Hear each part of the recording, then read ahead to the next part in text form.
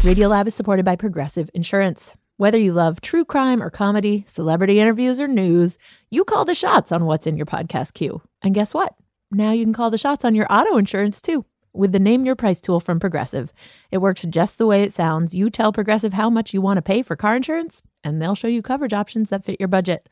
Get your quote today at Progressive.com to join the over 28 million drivers who trust Progressive. Progressive Casualty Insurance Company and Affiliates. Price and coverage match limited by state law. Radiolab is supported by the John Templeton Foundation, funding research and catalyzing conversations that inspire people with awe and wonder. Learn about the researchers making the latest discoveries in the science of well-being, complexity, forgiveness, and free will at templeton.org/podcast.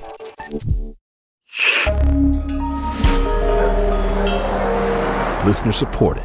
WNYC Studios.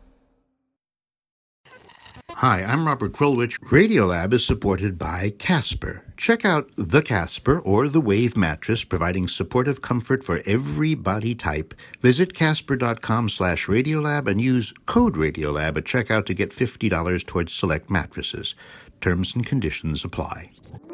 I'm Robert Krulwich. Radiolab is supported by Audible. So as we begin this episode of The Bad Show, check out The Blank Slate by Steven Pinker, one of the world's leading experts on language and the mind. Go to audible.com/Radiolab or text Radiolab to 500-500 for a free 30-day trial and a free audio book. Wait, you're listening? Okay. All right. Okay. All right. You're listening to Radiolab. Radiolab. From WNYC. See? Yep. Okay, here we go. Ready, Robert? Yes. Jad Abumrad. Robert Krulwich. God, I feel like we haven't, you and I, sat together and said our names in quite some time. That's because Molly's been in the chair. Molly's been killing it Yeah. with the Gonad series. That was just, for those of you who haven't heard it yet, this is a kind of a rush through sex, reproduction. What makes boys boys and girls girls, and the infinity of gray spaces in between. Yeah. And now that we're sort of just on the other side of that, We thought that maybe as we turn a corner ourselves, we should refresh, but in an odd sort of way. Yeah.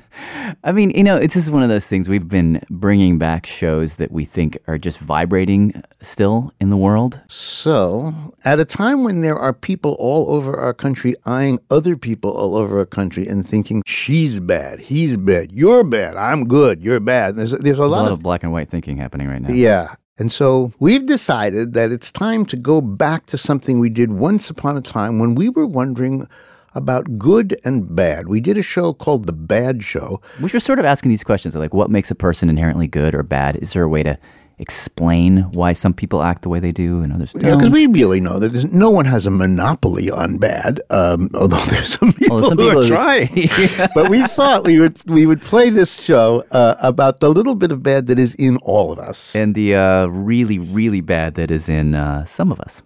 Yeah. Hello, David. Yes, hello. This is Pat. Oh, hi, Pat. How are you? Let's begin with this story from our producer, Pat Walters. Pat, go ahead. Okay, so I heard this one from this guy named David. My name is David Buss. 2 S's. He's a psychology professor At the University of Texas at Austin. And this particular story, it comes from a book that David wrote. Could you just tell me the little story that you begin your book with? Okay, yes.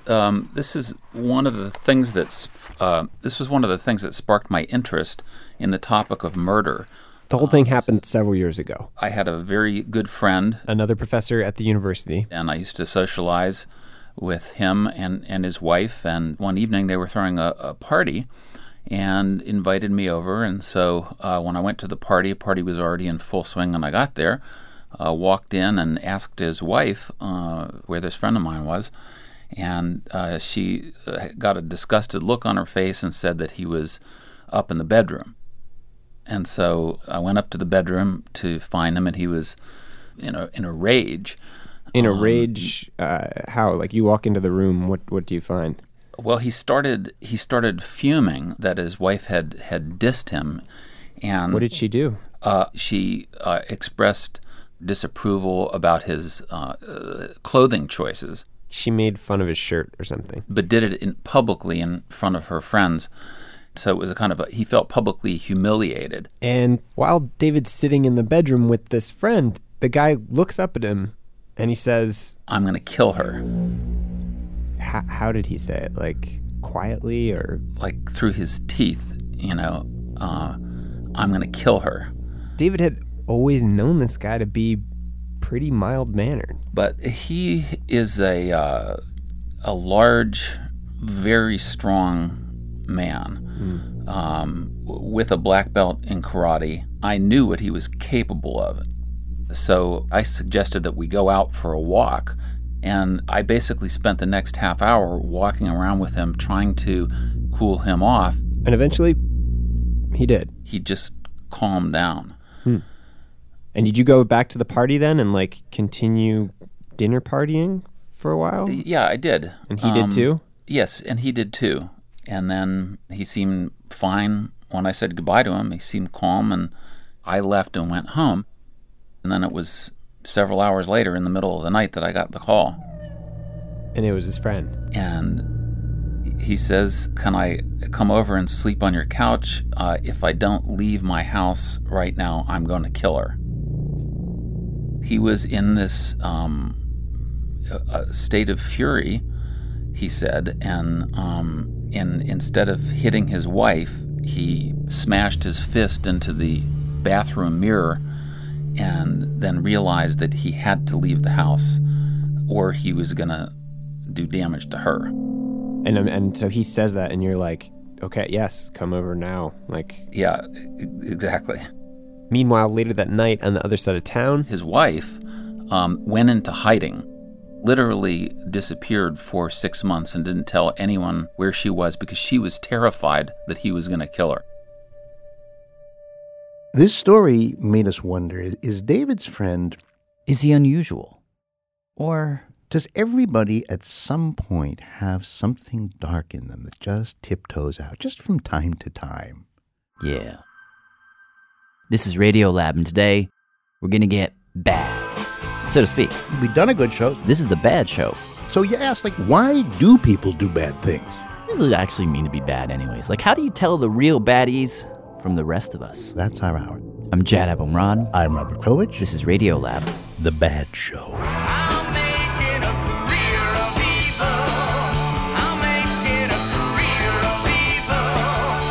Back to Pat. Okay, so what happened to David that night with his friend got him really curious about murder and badness and all these things we're thinking about. But it wasn't until a few years later that he learned something that really put what happened that night into context. By this point, David's moved on to a new university, and he's teaching an introductory psychology class. And I devoted one class session to the topic of homicide and why people kill. And I designed a little questionnaire where I simply asked the students, have you ever thought about killing someone? And they would circle yes or no. Then he left some space at the bottom for them to elaborate, if they said yes. And, the class ended, and I went back to my office, and I just sat at my desk, and I started reading these. And I was just astonished to find page after page of yeses. And not just yeses, but these very vivid descriptions about who they would kill, where they do it, when, the precise method. How many of them went into that kind of detail? I would say 75 or 80%. Wow. Were you a little bit horrified? Like, oh my God, my students are murderers. Horrified is I was pretty stunned. And so I expanded the sample where we asked about 5,000 people. All over the world. Singapore, Peru, the UK. That same question. Have you ever thought about killing someone? And 91% of the men said yes, and 84% of the women. Said yes, I've thought about killing someone. Yes. If any sizable fraction actually acted on their homicidal fantasies, the streets would be running red. Yeah, but that's just those are fantasies. Some of them actually seem like here's one. Something more than just fantasies. From a woman. Sure. Okay, this is a 20-year-old female. We asked, who did you think about killing? And she said, my ex-boyfriend. We lived together for a couple months. He was very aggressive. He started calling me a whore and told me he didn't love me anymore, so I broke up with him. Then a few months later, he started calling me, trying to get back together, but I didn't want to. He said that if I ever had a relationship with another man, he was going to send videos of us having sex to all the people in my university. The thing is that I do have a new boyfriend, but my ex-boyfriend doesn't know that yet, and I'm terrified that he'll do what he says. Then suddenly the thought occurred to me that my life would be much happier without him in existence. And then she said, I actually did this.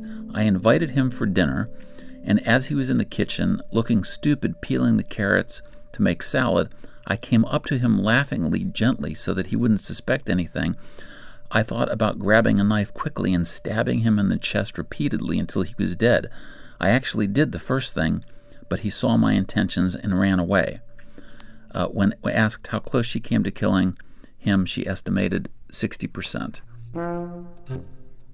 60. I don't think I've ever had a fantasy that anatomically specific, where I would see the part of the other person that I was going to stab or plan it like that. Well, have you ever been blackmailed the way this woman was being blackmailed? No one has ever sent about a sex tape that I've ever, So you don't know. It is a fair question to ask, what are the conditions under which you or me or any of us could do awful things? I think they'd have to be extreme in the extreme. Well, because you know how mild-mannered I am. No. And you know what? This actually brings us to our first stop of the hour. So let me, just to set it up, Robert, I'm going to give you this piece of paper here. Just take that. What is this? So these are some word pairs. So read these words that you see these there. words here? Yep. Nice day. Fat neck. Yep. Sad face. What is it? Soft hair? Yep. I don't know what this is. These are just word pairs. Hard. I want you to commit them to memory. Commit them to memory? You know. And while you're doing that, just give me your finger. I'm going to connect this little electrode to your finger. There we go. Hard. Right there. Stop. Just wait a second. Clear air. Okay, so give me the paper back. Already? Time's up. So I'm just going to go into this other room over here. Can you hear me? What? All right, so I'm going to talk to you over this intercom, okay? Okay. I'm going to give you a test. I'm not ready for this. Pay attention. All right. To the best of your memory, which word was matched with nice? Was it nice day, nice sky, nice job, or nice chair? Answer, please. I don't know. Wait a second. Just push the button that corresponds to the right word. Go. Okay, I'm choosing job? Wrong. Answer is day. Sorry, man. 285 volts. I'm going to have to give you a little, What did you just do? You just burst my eardrums. God. Obviously, no need to be alarmed. That was not a real shock. We were just enacting an old, very famous experiment that you may have heard about. It is May 1962. Done by this guy. An experiment is being conducted in the Elegant Interaction Laboratory at Yale University. That's Stanley Milgram talking about the experiment in a film. In case you've never heard of this, you probably have, but in case you haven't, here's what he did. He recruited a bunch of subjects. The subjects are 40 males between the ages of 20 and 50. Just normal, everyday dudes. The subjects range in occupation from corporation presidents to good humor men and plumbers. And he ran them through something like what you and I just did. Right. He would have each subject sit down at a table. Let's see right here. In front of this really impressive-looking machine. This machine that had lots of switches on it. Generates electric shocks. So when you press one of the switches all the way down, the learner gets a shock. And in the other room, there was a guy who he called the learner, who was supposed to have memorized some words. And every time that guy got a word wrong, like you just did, which happened constantly, Answer is neck. The volunteer 300 volts. was instructed to shock that guy with higher and higher voltage. Now, the volunteer couldn't see the guy he was shocking, but he could definitely hear him. Milgram staged the whole thing like it was some experiment about memory and punishment, but of course it wasn't about that.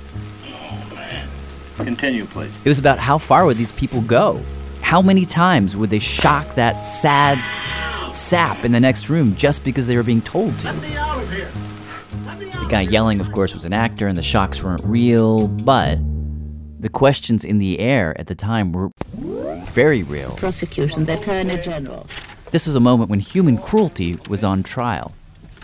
Quite literally. When I stand before you, judges of Israel, in this court, to accuse Adolf Eichmann I do not stand alone. So Stanley Milgram actually begins these experiments the same year that Adolf Eichmann goes on trial for Nazi war crimes. That's radio producer Ben Walker. He'll be our guide for this segment. And in the trial, when the prosecutors essentially ask him how you came to commit genocide, he would say over and over again, "It was not my personal affair. I was just following orders. I had to do what I was ordered." And it's this defense. This is basically what Stanley Milgram set out to test 285 volts. in a lab at Yale University with a bunch of regular Americans. Like, is that something that's universal? Yeah. Or just an Eichmann thing? Yeah. He figured maybe 1% of these men would keep flicking the switches up to the highest voltage, but that's not what he found. 65% Continue, please. were willing to shock their fellow citizens over and over again, even past when they were screaming in pain. Something's happened to that man in there. Even when they stopped screaming? Yeah, when they were maybe dead. You better check in on him, sir. He won't answer me or nothing. Please continue. Go on, please. They continued shocking their corpses.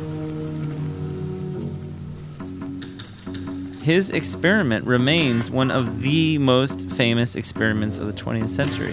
In 1962, Stanley Milgram shocked the world with his study on obedience. It is still trotted out to explain everything from hazing to war crimes. What is there in human nature to gang behavior that allows an individual to act inhumanely, genocide, harshly, severely? It's like a downloadable from the internet instant defense for doing wrong. But if you look at Milgram's work closely, Yeah.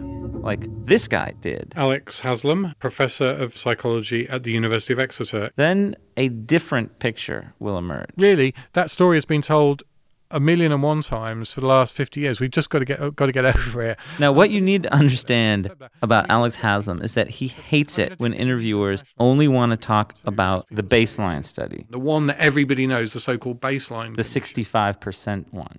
The one we just talked about. Yeah. So there's more? There's more to it? Yeah, because actually he studied between 20 and 40 different variants of this same paradigm. Stanley Milgram took electric shocks very seriously. He did this experiment a bunch of times and in a bunch of different ways. He had all sorts of different things. He would change where the shocker and the shockee sat. He had women participants. He had an experimenter who wasn't a scientist but was a member of the general public. And every scenario produced a different result. Really? Yep. I've got in front of me, I've just got the data from the Milgram study. Let me just get that out. So again, the baseline study is the one where 65% of the volunteers go all the way. Highest dose of electricity. XXX. But in experiment number 3, if they put the shockee in the same room with the shocker, so the shocker could actually see the person that he's shocking. Obedience drops to about 40%. And in experiment number 4, when the teacher has to hold the learner's hand down on a plate in order for him to feel the shocks, it drops to about 30%. Wow. Experiment 14. If the experimenter is not a scientist, but is an ordinary man, not wearing a white coat, obedience drops to 20%. Oh. Really? Well, how low can we go? Okay. Here's another one. This variant, experiment 17. There's you and there's 2 other participants. Both actors. If those 2 participants refuse to go on, like saying I don't want to kill a guy, only 10% under those circumstances go on. And then the final one, experiment 15. Of course, normally you just have one experimenter who's giving you these instructions. But if you put 2 experimenters in the room and they start disagreeing with each other, and this one you get 0% going all the way. 0 in that condition. You said 0. None like go right to the end. Absolute No, 0. Not one person. No one. No. Not a soul. Exactly 0%. Well, all right. I'm starting to feel a little bit better about my fellow man. 1 second. Hey! Shh. Okay. Where is he?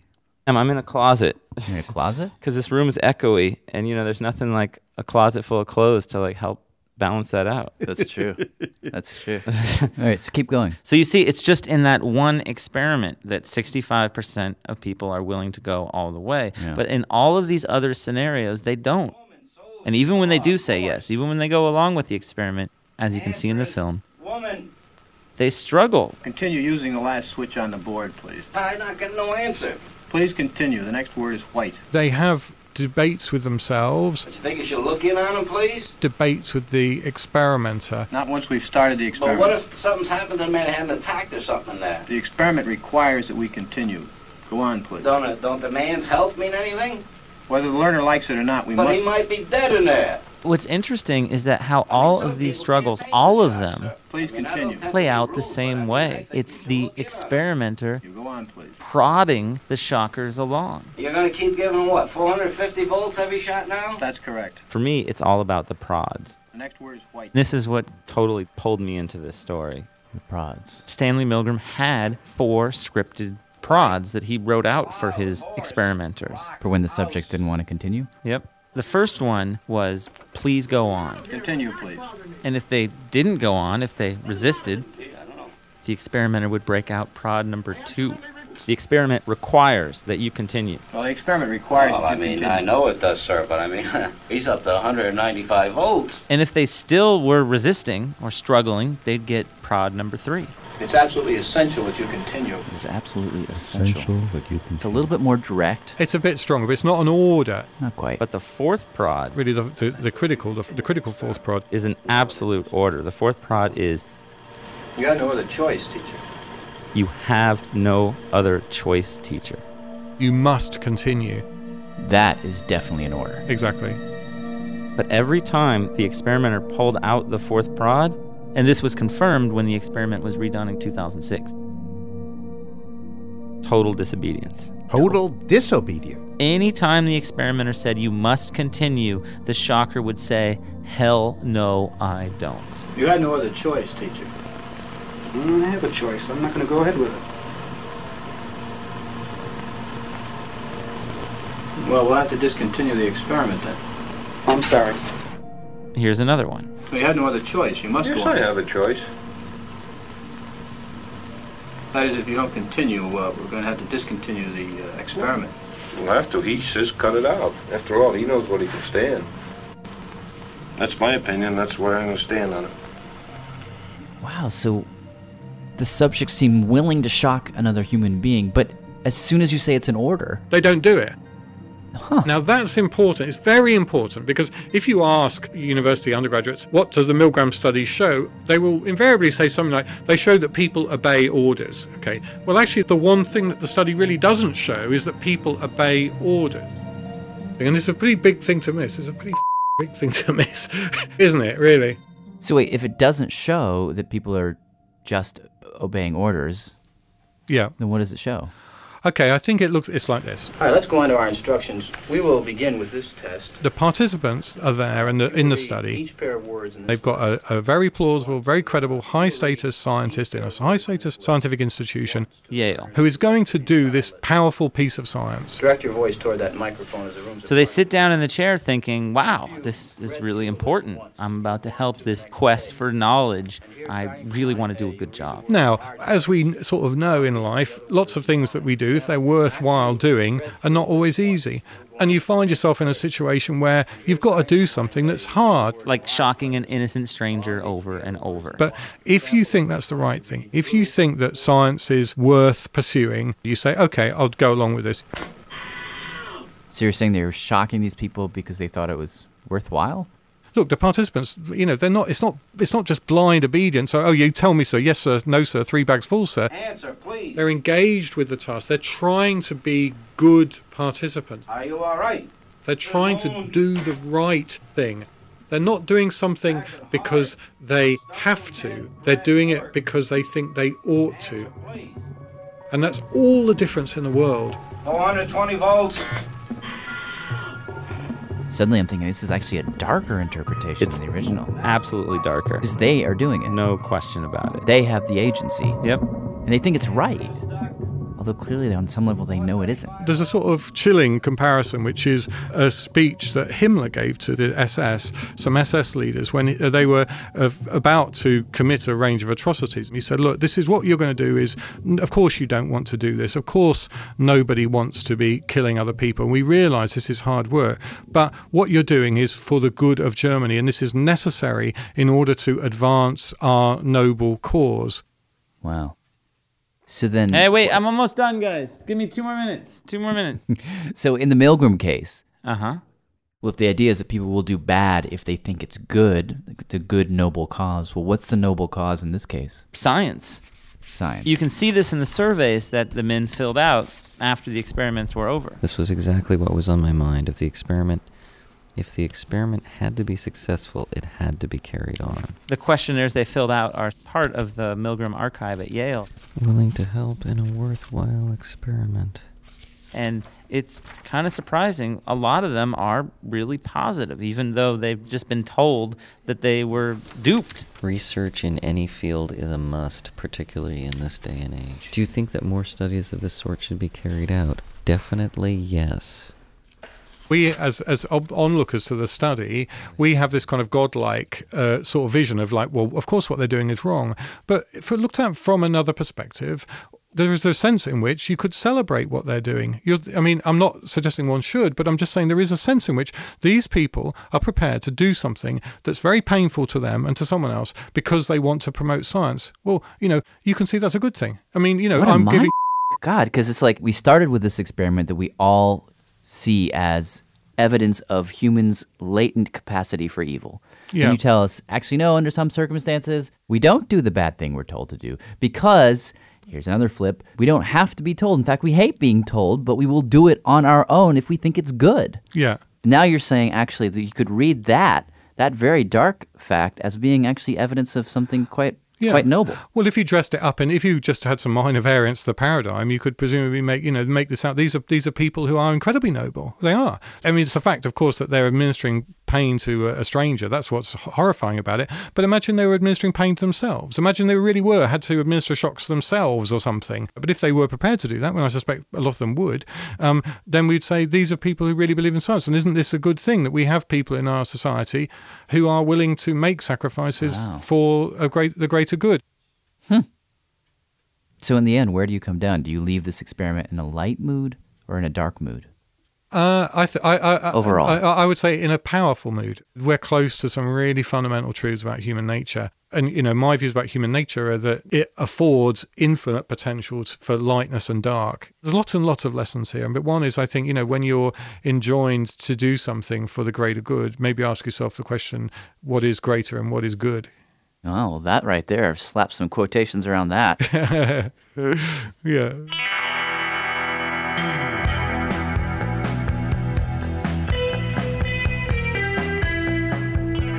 Our thanks to Ben Walker, whose podcast, he has a podcast and it's a good one. It's called Too Much Information. Yes, it's awesome. Thank you, Ben. And also thank you to Alex Haslam, professor of psychology at the University of Exeter. We'll be right back. Start of message. Okay, here goes. Take one. My name is Benjamin Walker, and here are some Radiolab credits. Radiolab is supported in part by the National Science Foundation and the Alfred P. Sloan Foundation. Enhancing public understanding of science and technology in the modern world. More information about Sloan at www.sloan.org. Hi, I'm Robert Krulwich. Radiolab is supported by Audible. As we continue listening to the Bad Show episode on human nature, our neighbors, and ourselves, check out The Blank Slate by Steven Pinker, available on Audible. The Blank Slate follows one of the world's leading experts on language and the mind as he explores the idea of human nature and its moral, emotional, and political colorings. So go to audible.com/Radiolab or text Radiolab to 500-500 for a free 30-day trial and a free audio book. Hi, I'm Robert Krulwich. Radiolab is supported by Casper. As we continue listening to The Bad Show on human nature and our neighbors and ourselves, check out The Wave, which mirrors the natural shape of your body, or the Casper mattress with zone support for your hips and shoulders for better alignment. You can be sure of your purchase with Casper's 100-night risk-free Sleep On It trial. Right now, get $50 towards select mattresses by visiting casper.com/Radiolab and using code Radiolab at checkout. Terms and conditions apply.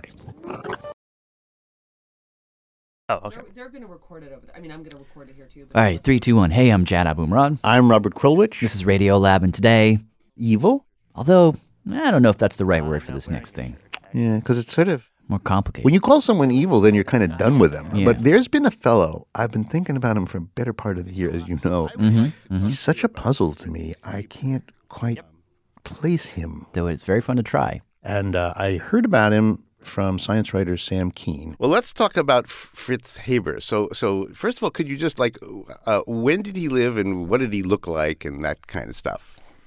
He was doing his great science work right around the turn of the 20th century, so right around 1900. Very distinctive-looking man, bald on top, trim, nice mustache. Wore a little pince-nez. Is that how you say Is that how you pronounce it? I call it pince-nez, so I'm not sure. Pince-nez, okay. One of those very tiny, old-fashioned pair of glasses that would pinch on your nose. And he was someone who had very big ambitions. Just to put that in context, and to bring a few other of our storytellers in. He comes from Breslau, Germany. That's Fred Kaufman, reporter. Which is a fairly small, smallish sort of town. And so does Clara. That's Fritz Haber's wife. We're going to meet her later. Right, Clara comes from the same town. And they're both secularized Jews. But this was a moment in German history, he says, when Jews had a decent amount of freedom. And this is the difference between Kaiser Wilhelm and, of course, Hitler's Germany. Yeah, to put it in context. Dan Charles, he's a historian. His was the first generation when a young Jewish boy could truly imagine that he could just be a regular part of that society. He could do anything. And he believed it. Fast forward 10 years, Fritz Haber is a professor. Small university. He's working with chemicals. It's about 1880. And he throws himself at one of the central issues facing Germany at that time. Germany has a problem. A big problem. It has enough, what they used to call then solar energy. Energy from the sun to grow crops. To feed about 30 million people. However, that leaves behind 20 million Germans. You mean they're looking at 20 million people going hungry? That's what we're heading towards. I mean, you have to remember, during the Crimean War in the 1850s, Europe starves. So around the turn of the century, for German scientists like Haber, this was the challenge. He wants to feed. He wants to feed Germany. And actually, this wasn't just a German thing. A lot of people were beginning to worry that with about 1.5 billion people on the planet at that point, that maybe we were maxing out, that the Earth couldn't support this many people. And everyone thought, well, we know the solution. Yeah, we just need a whole lot more of one simple element. Nitrogen. They needed more nitrogen. Nitrogen is an essential part of amino acids and proteins. And when you stick a seed, like a wheat seed, in the ground, one of the reasons it grows is because it's sucking up all the nitrogen in the soil. To make its cell walls. Without nitrogen, you don't have life. Now, of course, you could find some nitrogen out in the world. Natural deposits would be like seaweed or... manure was one. You could find it in cow manure or... guano. Which was basically... bat poop and seagull poop. Which made that poop valuable. And actually 2 nations in South America went to war. Literally over bat. You could say people were bat crazy. By the way, that's reporter Latif Nasser. This was like oil is today. This is... Everybody was desperate for new sources of nitrogen, and to make the problem even more annoying... The most common source of nitrogen is in the air around us.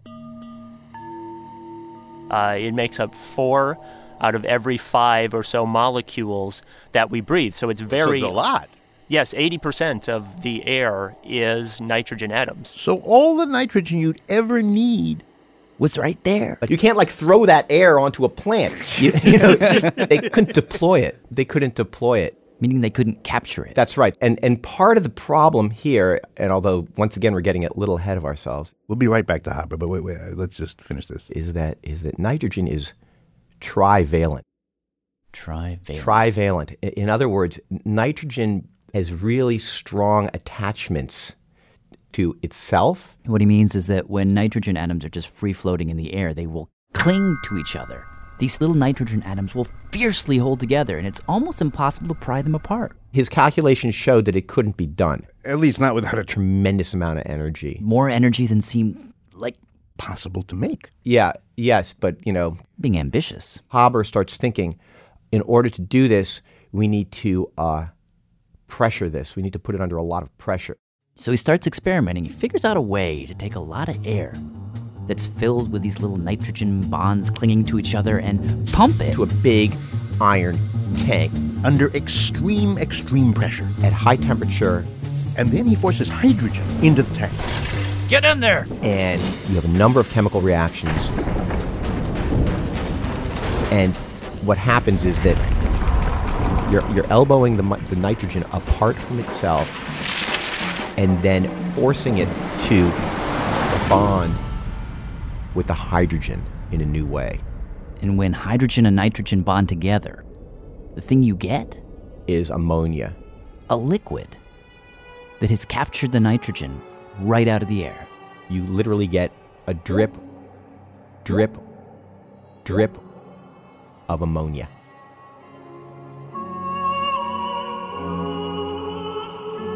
It is arguably the most significant scientific breakthrough of them all. Bread from the air was the phrase. Wow. Because Haber had figured out a way to take nitrogen from the air, put it into the barren ground, and grow wheat. This has allowed the world to have 7 billion people. This is what's driving the world towards 10, 12 by 2050. Now we're seeing about 100 million tons of synthetic fertilizer produced industrially each year, and that tonnages then moves into our food source. Our food source then moves into our bodies, and the rough statistics are that half of each of our bodies contains nitrogen from the Haber process. No. Really?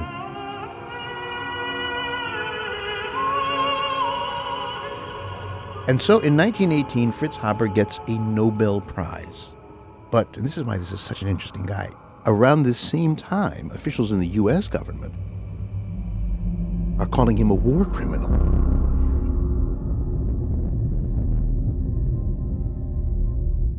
All right, just to back up for 1 second. After Haber's nitrogen discovery, he was promoted. You know, he takes over leadership of this institute in Berlin, and he starts hobnobbing with a whole different level of society.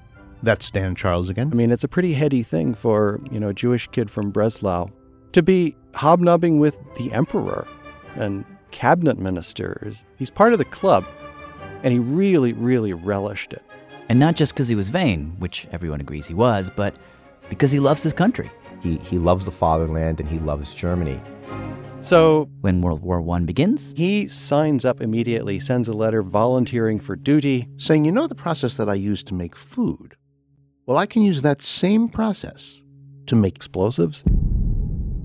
Because the thing that you put into the ground to grow more food is also the thing you can explode to make a bomb? That's correct. Because it takes such energy and pressure to separate it, this trivalent bond is so strong that when it comes back together, that energy that's released, it could be used for life or death.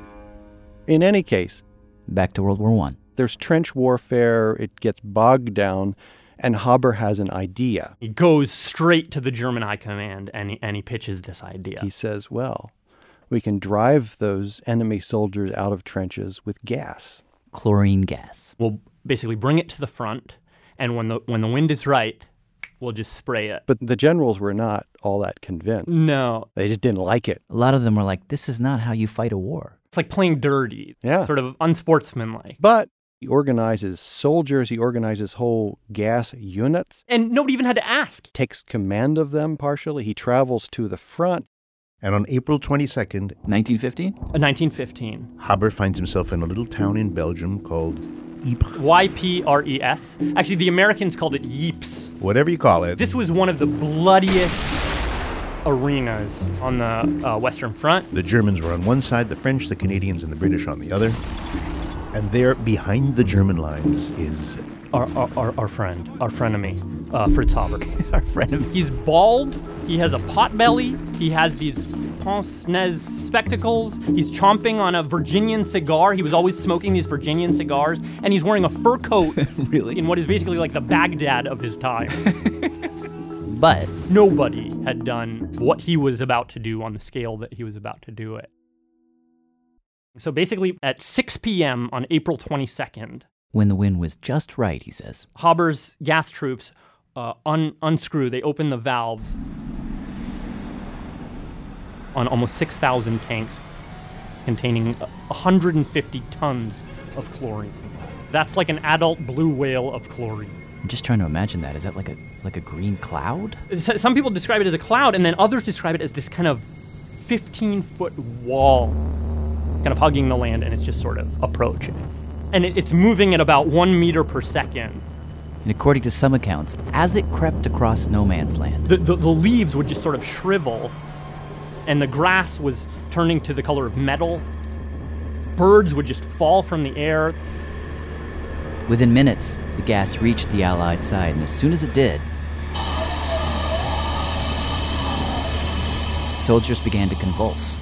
They were gagging, they were choking, hundreds of them were falling to the ground. What is the gas doing to them exactly? I think what it's doing is it's, if you breathe it in, it sort of irritates your lungs to the extent that they sort of fills up with fluid so quickly that you sort of drown in your own phlegm. So they were actually drowning? Literally drowning on land. Wow. Yellow mucus was frothing out of their mouths. Those who could still breathe would turn blue.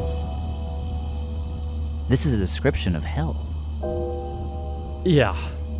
But Haber saw it as a wonderful success and wished that the Germans had been better prepared to exploit it, because he felt like they really could have made a terrific advance if they had had more confidence. And he is celebrated for it. He gets promoted to the rank of captain. And he goes home for a few days, a hero. But when he gets there, he has to contend with his wife, Clara Immerwahr. Clara. Also from Breslau, also from a Jewish family. And also a scientist, unusually so in those times. She was actually sort of a genius herself. She was one of the first women to earn a PhD in her country. And shortly after his return, Clara allegedly confronts him and says, "Look, you are morally bankrupt. How could you?"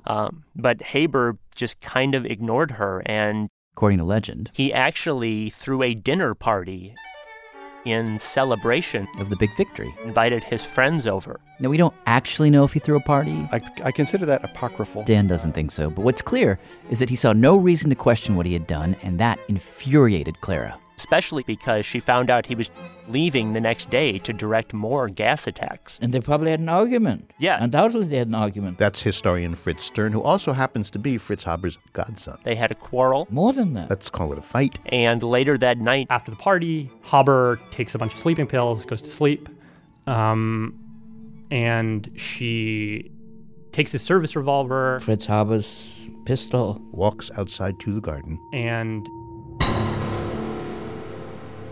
pulls the trigger. Shoots herself in the chest. And is found by her son. By her son? Yes. Age 13, I think. And he finds her actually still alive, with the life about to run out of her. Haber, it's unknown what happens for the rest of that evening, but it is a well-documented fact that the very next morning, on schedule, he goes back to the front. To the Eastern Front. Leaving his son alone with his dead mother. That's cold, huh? Yeah. Heartless. It was a terrible moment. Did he run away? Was it duty? The son eventually, after he emigrates to America, kills himself.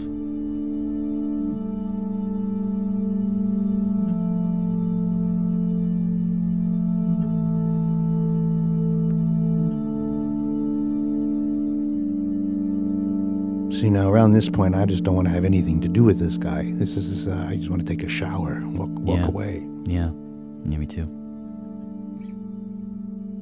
You know, on the other hand, I mean, if you look at the grand calculus, people he's helped or fed versus people he's killed, I mean, he's fed billions of people. I don't know that you could entirely call him bad. I might even tilt towards saying he's a little good, to be honest. You wouldn't, though, would you really? Would you really think that this guy's a good guy? Honestly, yeah. You know, just because of a mathematical summing up? We're talking billions of people. He's standing there on the front, pushing the gas into the lungs of other human beings. Now, admittedly, it's a war, but still. Then he goes and, and celebrates that and then walks away from his child and his wife dead in the garden and says, more of that, please. Well, there's something distasteful about the fact that he was too into it. But I do think on some level you have to divorce the man from his deeds. And you got to ask, Is the world better with him or without him? I think you got to answer it with him, right? Well, should we keep going with the story? Yeah. All right. So, Sam, what happened to this guy after World War I? He actually was very humiliated that Germany had lost, and especially humiliated over the fact that they had to pay enormous war reparations to other countries. So he decided he was going to invent a process to pay for these reparations by himself. And what he decided to do is go into the ocean, into seawater, which contains very small levels of gold. But, over the entire ocean, there's a lot of gold dissolved into the sea. And he spends 5 years in a futile effort to distill gold from the ocean's waters. Sounds insane.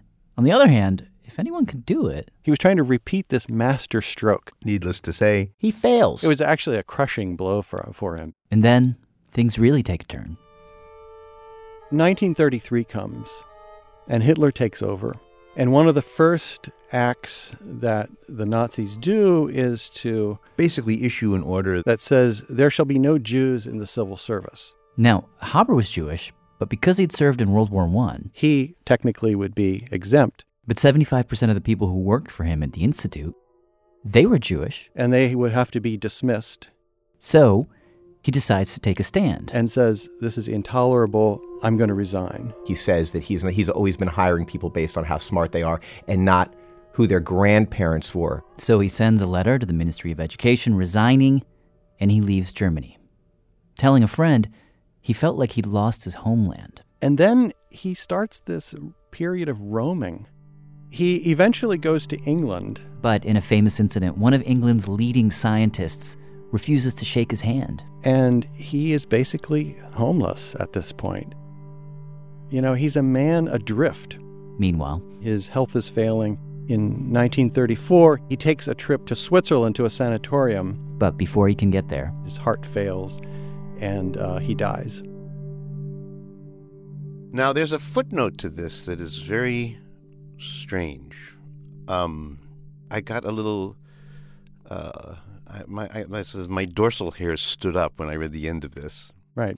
So during World War I, Haber's Institute had developed a formulation of insect-killing gas called Zyklon. Zyklon A. Which was originally just a pesticide. And once again, another nitrogen compound. It was developed in his institute.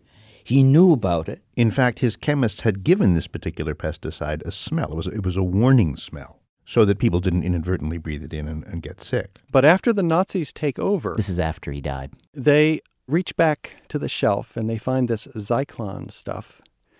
And they ask for it to be reformulated to take out the warning smell. And it becomes Zyklon B, the killing gas of the concentration camps. Did members of Haber's family die in the concentration camps? Yeah, members of his extended family did. Certainly friends of his did. There's something deeply, deeply wounding, distressing, upsetting at the thought that he had anything to do with Zyklon B. But he did. The use of it, he couldn't have imagined.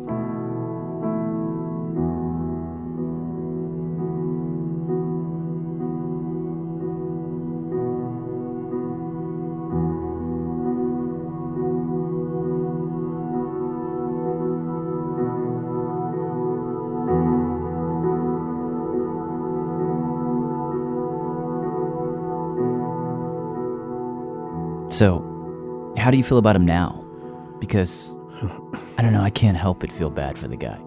Despite the chlorine gas, he didn't intend for that to happen. He could have never imagined that. No, but there's part of me that says, here's a guy who just wanted to do everything better than it had ever been done before, whether it was feeding or killing. And he does. And he does. But he does it with a kind of amoral athleticism. He does it without humility, without a lot of doubt. And, it's a craft, but it's a craft with consequences. And to approach it with kind of crazy joy, I don't know. I would rather have scientists who carry doubt with them as they proceed. Yeah, I agree with that. Maybe it's all about doubt in the end.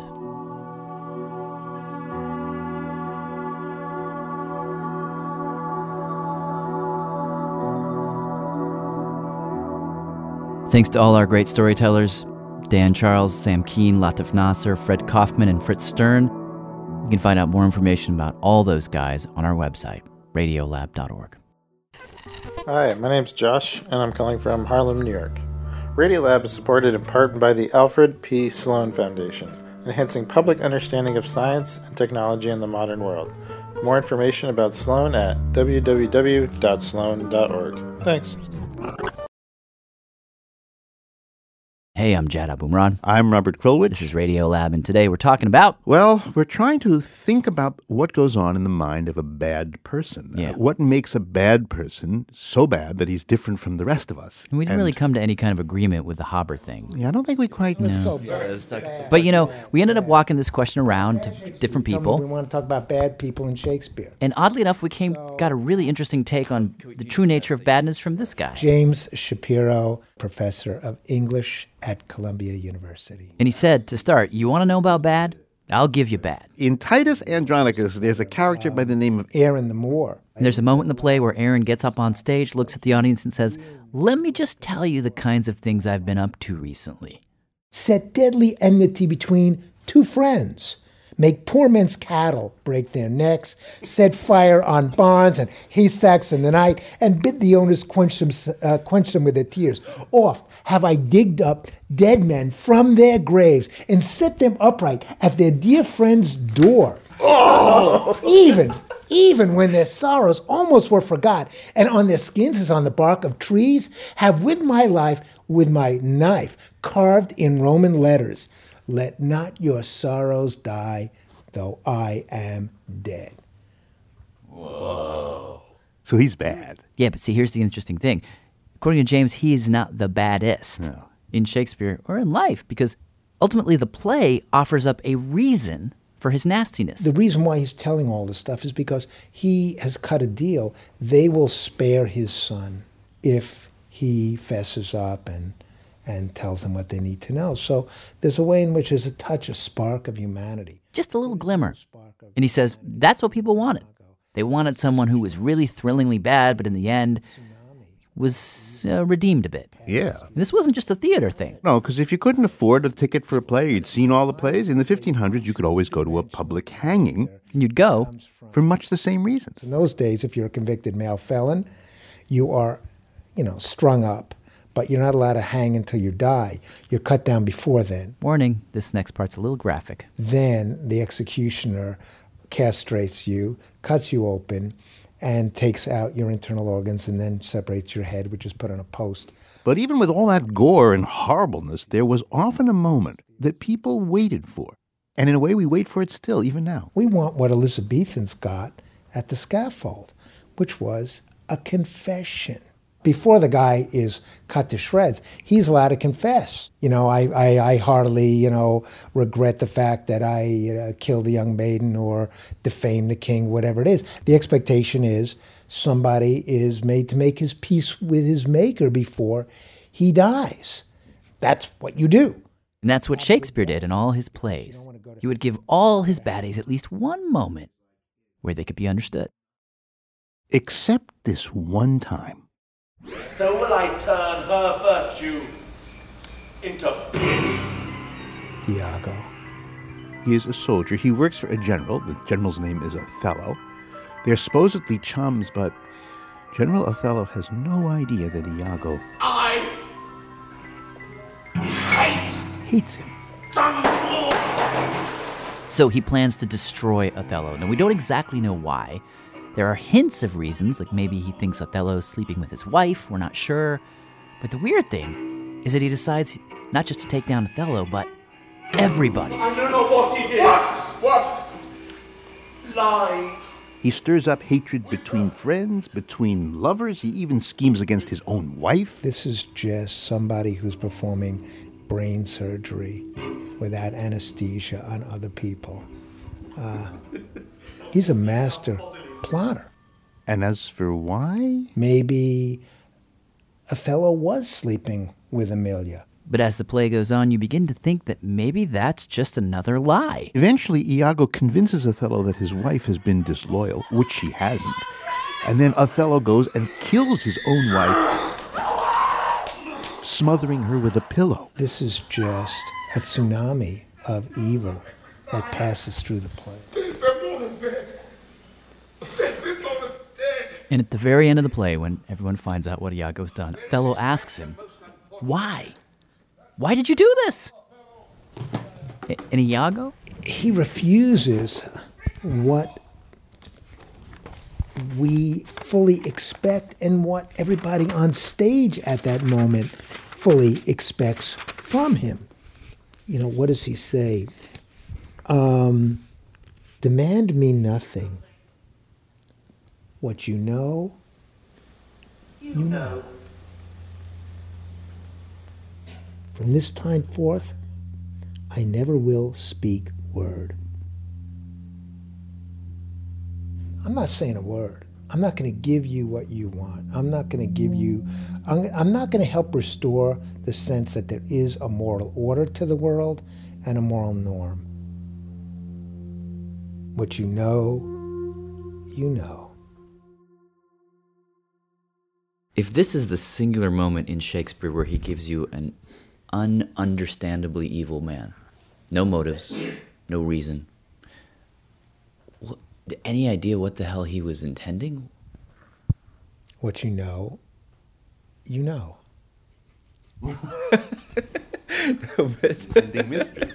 Meaning, I mean, any idea what was in his mind? Was he trying to make a commentary on something? Was he grappling with something? Do we know? You know, you know. Damn it! The good Iagos make you want to shower the minute you leave the theater because you are sullied by them. Thank you to James Shapiro, whose most recent book is called Contested Will. You know what? You know what I'm left... he had you there. Yeah, well.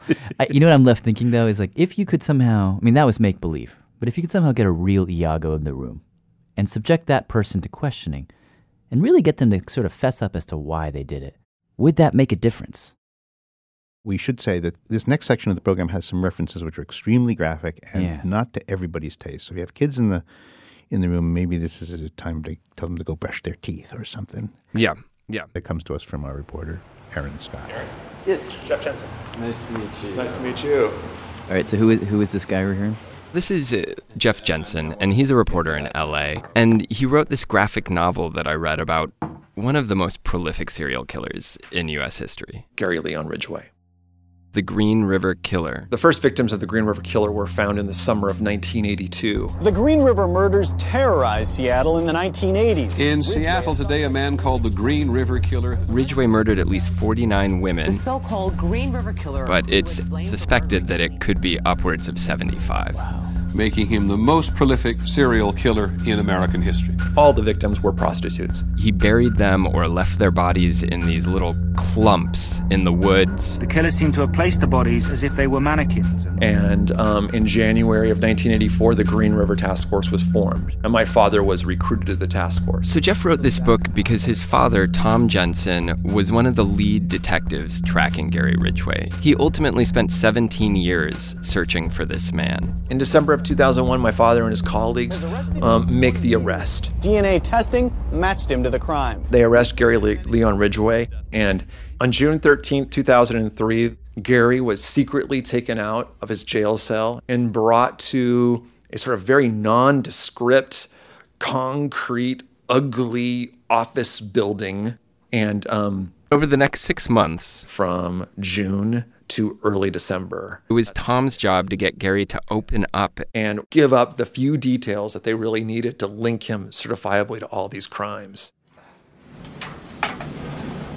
Today's date is June 17th, year 2003. The time now is 08:36 hours. So every day they would bring him into this conference room. This is a continuation of an interview with Gary Leon Ridgway. And interrogate him. Yeah, why don't you just, what have you remembered since we last talked yesterday? I got those all at night, mostly. Most of some, but I remember picking her up at It immediately became apparent that there was going to be difficulties. As far as I know, I don't know if I did or not. He would deny things, he would obscure, he would dance around things. He didn't really want to cop to everything that he did. I gotta tell you, I'm not totally comfortable that you're providing all the information. Especially when it came to one particular fact. What my father and his colleagues know is that something was done to these bodies, many of them, after they were murdered. Is he saying what I think he's saying? Yeah. Necrophilia. Gary is dancing around this topic. Gary had denied this to his own lawyers. So my father and the other interviewer in that room that morning, Detective John Mattson, they start using a line of a tact of interviewing him that was very... It's okay. It's okay if you did. Stunningly, shockingly empathetic. Nothing to be ashamed of. Thousands of people have done it before you. You're not the first one. You know, you're not the first person that's ever done this. You're not going to be the last one. You won't be the last. That's one of the things that we need to know. Father's trying to reach out to him. Okay, I know it was more than an urge. It's okay to admit this. You need to admit this. Okay, it's all right. But we've got to know that. That's one of the things we have to know. And that's why it's okay to let it out. And he does. Yes, I did lie about that. But that's when I went back one time before, and on some of the, but like I said, I gotta give it out. I can't keep holding it. No, it's building up. This was a major breakthrough. So he ends up admitting it. In graphic detail. And it gets even more disturbing for my father as the conversation suddenly pivots to another victim. Other than one that was real close to me. By the name of Carol Christensen. I dated her several times before, two times before. He brings her up as an example of a woman that he actually had strong feelings for. You liked this girl? I really liked her. She was good to you. She was good to me. And as it happens, my father has very vivid memories of investigating the Carol Christensen murder, speaking with Carol's mom, Carol's little daughter. Killed her. She was, I knew she had a daughter. And so in the last one, Gary starts going through this narrative of what he did to Carol. The last time she was in a hurry. She was allegedly in a rush. And she didn't. And it kind of hurt his feelings. Wasn't satisfying me. It made me mad because she was very much in a hurry. She had something else on her mind. And I killed her. Did you kill her? I choked her with my arm. And the way I killed her, I cared for her because I dated her before, but this didn't turn out right. Up until that point, Gary refused to say that from the minute I picked these women up, I wanted to kill them. He claimed they were in the middle of a sex act. He would get distracted. Something would happen. He just kind of went crazy. He had snapped. And almost blaming the victims. And my father wasn't buying it. Let's back up a little bit. The fact that he kept on doing it over and over and over again was come on. You've been through this a lot of times before, and she's already told you she's in a hurry. You knew what was going to happen. And you've done this how many times before? 10, 15, 20 times. You know what's going to happen if she pisses you off. And you like her. You're telling us all this. Yes. Yet you go into this anyway, knowing full well that it could end up in her death. And Gary just says, yes, that is true. When I picked them up, I was going to kill them. Finally acknowledging, yeah, that's true. There's a pause, and my father just says, why? Why? Why did you do this? Did you need to kill? And that was a question that had haunted my father for decades. Why? In that why, in that one simple why that he asked Gary, there was a lot of questions he was asking. Why did you inflict all this suffering on them, on us? Why did you take these women off the streets and want to destroy them? Why? Why? And the answer is unsatisfying. Yes, I did need to kill. I needed to kill her because of that. Wait, what? I just needed to kill because of that. And then he just trails off. I need to kill because of that. That's it? Yeah. You know, I just wanted to kill them. I just needed to kill them. In that moment, my father, he stands up and he says, Touched me. You've touched me, Gary. You've touched me. Let me take a break. Okay, we're going off tape now. It's 09:24 hours on June 17th, year 2003. He walked out of the room and just started weeping. They spent the next 6 months interrogating him. They brought in psychiatrists and forensic psychologists to try to get an answer. Gary says, I needed to kill. And they go, why? And he says, because of the rage. And, well, why the rage? And because women have stepped on me all my life. Well, why can't you deal with it in a normal way? Each answer just begs another why. And even though in the end they got him to confess to these 49 murders, they never really get any closer to an answer than this first one. That afternoon, he gets in his car, goes home. He finds my mom on the deck. He sits down next to her. She says, what happened today? And my dad said, I don't want to talk about it. And to this day, they have not talked about that day. And he hasn't talked about it with anyone until I interviewed him for the book. And why is it so important, do you think, to understand the why behind such an evil act? Well, the thing that haunts me about the why question is that I'm reminded of like one of the oldest stories in the Bible, which is the story of Job. The story of Job is that one day God and Satan are having a conversation and they're saying, have you checked out Job? You know, I'm really proud of Job. He believes in me and he trusts me so much and he has such great faith in me. And Satan is like, I bet I can change his mind. And so Satan basically systematically destroys Job's life, takes away his wife, his children, all his material possessions. What follows is this ongoing conversation between Job and his friends about why does this happen? Why does God allow this to happen? Only then does God speak up and kind of say, like, you're going to question me? Like, you know, who are you? My point is, sometimes when we ask the why in the face of profound evil, I kind of wonder if what we're doing is that we're daring God to show himself.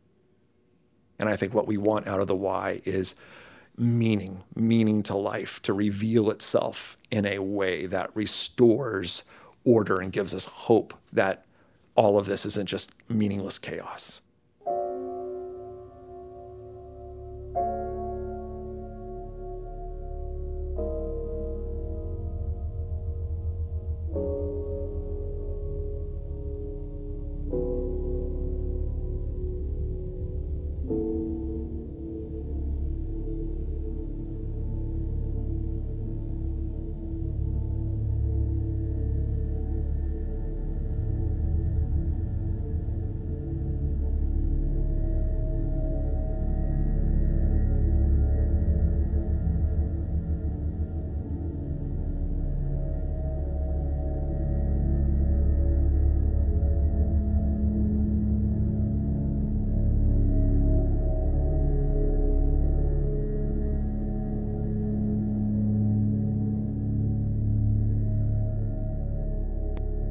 Jeff Jensen's book is The Green River Killer, a true detective story. It's a graphic or an illustrated novel. Thanks also to reporter Aaron Scott for that story.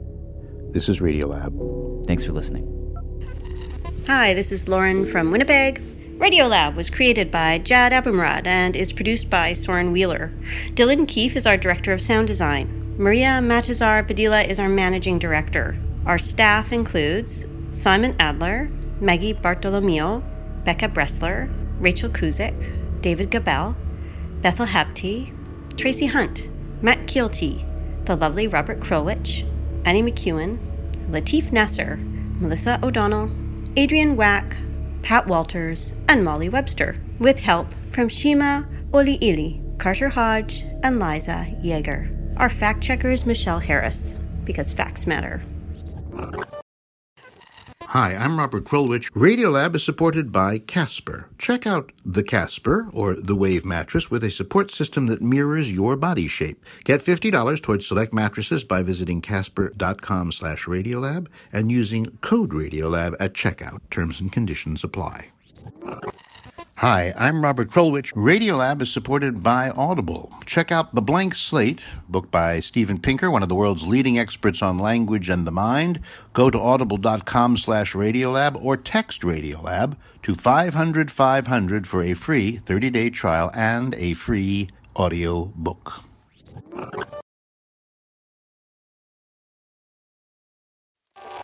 Radiolab is supported by the John Templeton Foundation, funding research and catalyzing conversations that inspire people with awe and wonder.